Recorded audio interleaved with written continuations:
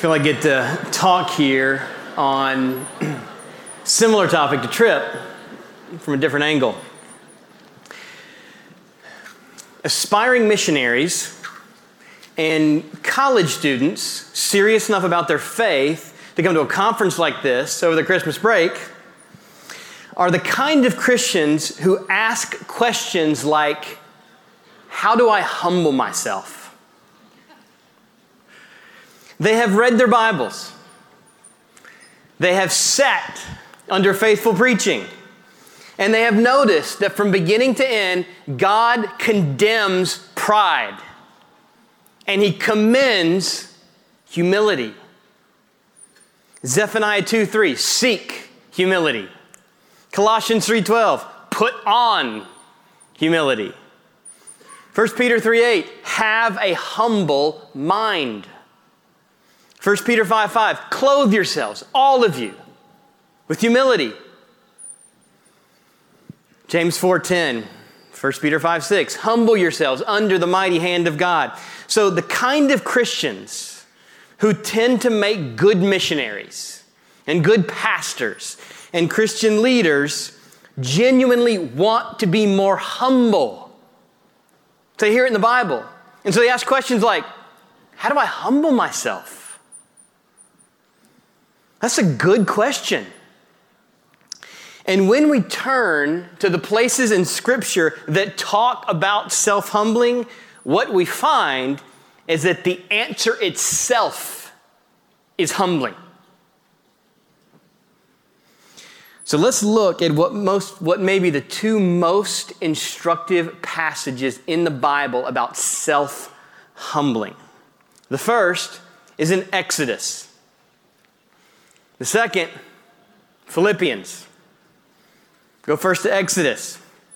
The first mention of humbling in the Bible is Exodus chapter 10 in Egypt with Moses before Pharaoh, who purports to be divine. Let me first set the scene with Moses' first encounter with Pharaoh in Exodus 5. This verses 1 to 2 of Exodus 5. Moses approaches Pharaoh and speaks on God's behalf, and he says, thus says the Lord, Yahweh, God's personal covenantal name. Thus says Yahweh, the God of Israel, let my people go. To which Pharaoh replies, who is Yahweh that I should obey His voice and let Israel go? I do not know Yahweh. Mark that. You may not yet know Yahweh, Pharaoh, but just you wait. You will know Him, perhaps all too well. And note here, Pharaoh perceives that this is about obedience. He says, who is Yahweh that I should obey His voice and let Israel go? Then, as you know, moving on from Exodus 5, 10 terrible plagues will follow. And Yahweh will make Himself known as judge to Pharaoh in Egypt and as Savior to His people as He rescues them out of the oppression of the Egyptians. And then fast forward from Exodus 5 to Exodus 9. Verse 17, this is just before plague number 7. So 6 have already humbled Egypt. And God says to Pharaoh, you are still exalting yourself against my people and will not let them go. So in refusing to obey God's voice, Pharaoh, God says, is exalting himself, which is the opposite of humbling oneself. And God makes that explicit then in chapter 10, in this first mention of humbling in the Bible. Exodus chapter 10, verse 3. God says to Pharaoh through Moses, how long will you refuse to humble yourself and let my people go? And this is the first mention of humbling. So let's pull together what we've seen here in Exodus.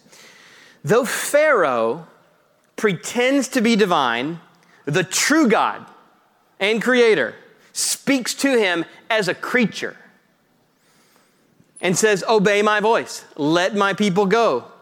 And God hears Pharaoh's refusal as exalting self and instructs him to humble himself in response to these painful, humbling plagues. That is, obey God. Acknowledge, Pharaoh, that you are not God.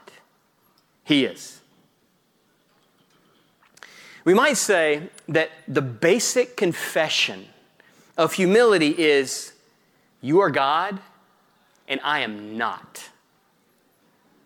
First, God acted. He humbled Pharaoh through plague after plague after plague. And then the question comes to Pharaoh, will you humble yourself? God's humbling you. Will you receive it as humbling? Will you humble yourself? Will you pretend that you are God and challenge or ignore Yahweh? Or will you admit, He is God and I'm not, and I'll obey? And this is the paradigm that then echoes throughout the scriptures from Exodus 10 on. It's especially thick in 2 Chronicles as the kingdom spirals downward. And it's especially present in the teaching of Jesus in all places. And it's there in the apostles. And it's relevant for us today in the church. God may not confront us with a knock at the door from a prophet like Moses, but God does confront us. He humbles us. He takes the initiative.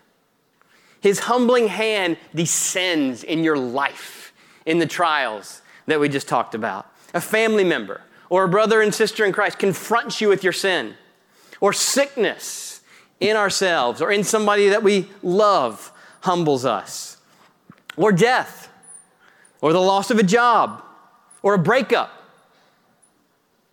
or whatever obstacles you will encounter someday on the mission field. Or, mark this, the obstacles that you will face on your way to the mission field. And you will encounter them.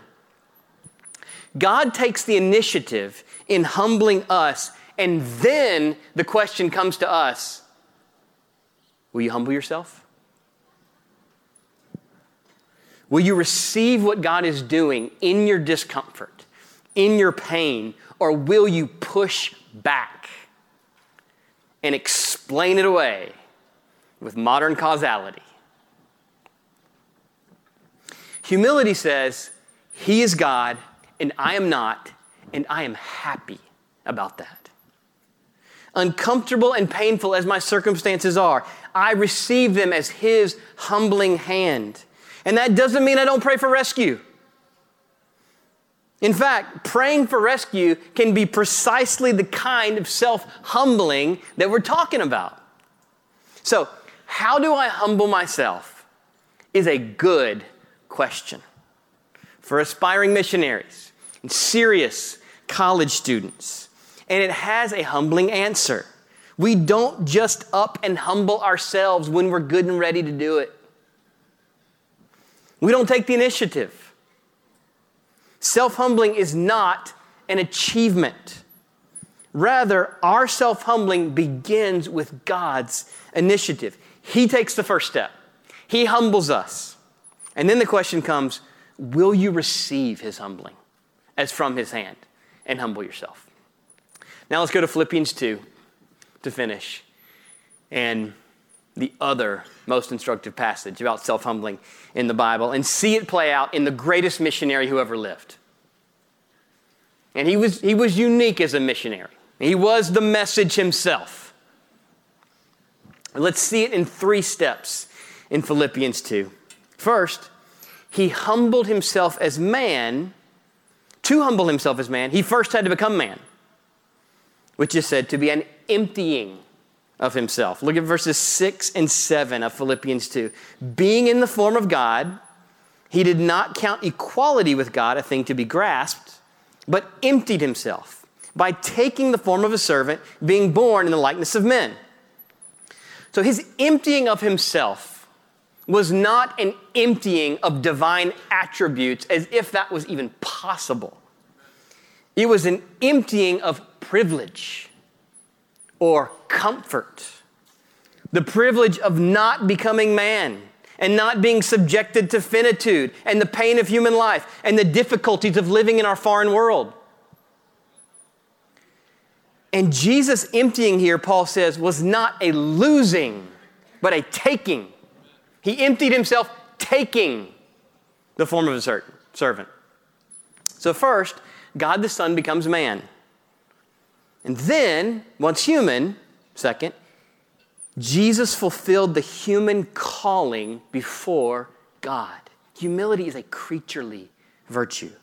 He humbled himself. Verse 8, being found in human form, he humbled himself by becoming obedient to the point of death, even death on a cross. What did Jesus' humbling involve? He humbled himself by becoming obedient. We saw with Pharaoh the issue of human obedience to God's will. Jesus, as man, obeyed God. And he was obedient, Paul says, to the point of death.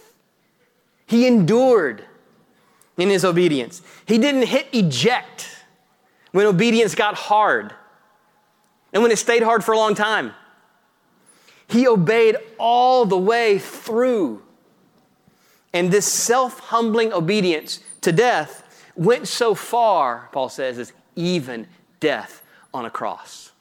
The most horrible and shameful of public deaths.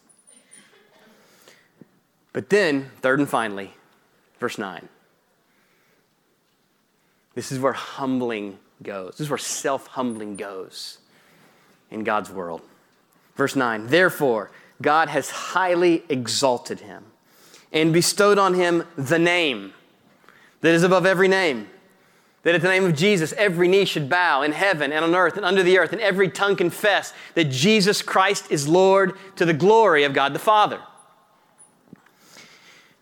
As man, Jesus humbled himself in obedience to the divine will, and he went to the cross. It's a good name for a conference. And God, in his perfect timing, 3 days later, raised him, and 40 days later, exalted him at his right hand.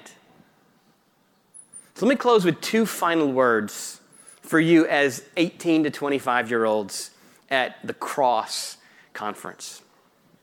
First, your process from cross to actually getting there on the mission field or into the calling to which you aspire on the ground, into some cross-cultural ministry context, will likely take longer, and it will be more trying and patience testing than you imagine. God means to humble you along the way.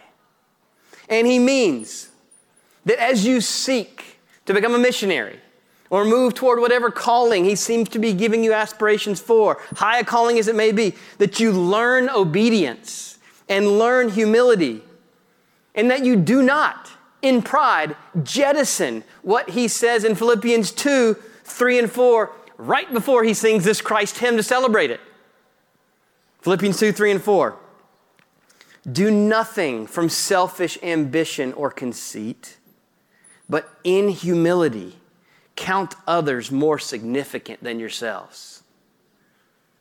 The others you go to reach, and the others who can be so frustrating that you're looking to send you and have a different timing in mind. Let each of you look not only to his own interests, but the interests of others. And finally, my prayer for you is that God would prepare you ahead of time, daily and weekly, for his many humblings for your good before they come. That you would humble yourself daily by sitting under, not over, sitting under his word and bowing before him in prayer. And that you would humble yourself weekly by sitting under faithful preaching and submitting yourself in covenant, committed to a fellowship of a faithful local church.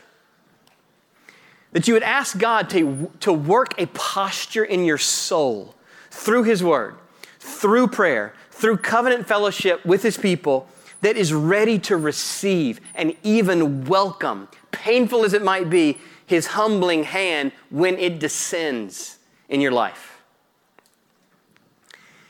Answering God's call to invest your life directly in the Great Commission and in the work of crossing oceans and borders and languages and cultures with the gospel doesn't mean that you will avoid God's humbling hand. It might mean, in God's great mercy, that his humbling hand descends all the more in your life. Have you read some missionary biographies? Did God spare them from humbling? He did not. Rather, his humbling hand kept them from vanity. It kept them from shallowness. It kept them from being ineffective. It kept them from laboring in vain. Kept them from walking away from Jesus. Kept them from having their life choked out by this present age. God's humbling hand was the painful and merciful means of his grace to sustain and strengthen the souls of his missionaries, and in working through them to do his humbling, rescuing work in the lives of those that they were sent to reach. So, Father in heaven, I pray for these brothers and sisters in this room. Even now, you have already been at work preparing their souls for your painful and merciful work of humbling that you have to bring in their lives. Probably not a single event, probably events. And I pray that you would give them grace even now in sitting under your word, in prayer, in the context of the local church to prepare their souls for your humbling hand as it comes. And I pray that they will embrace it, even welcome it, and say, he is God, and I am not, and I am happy about that. In Jesus' name we pray. Amen.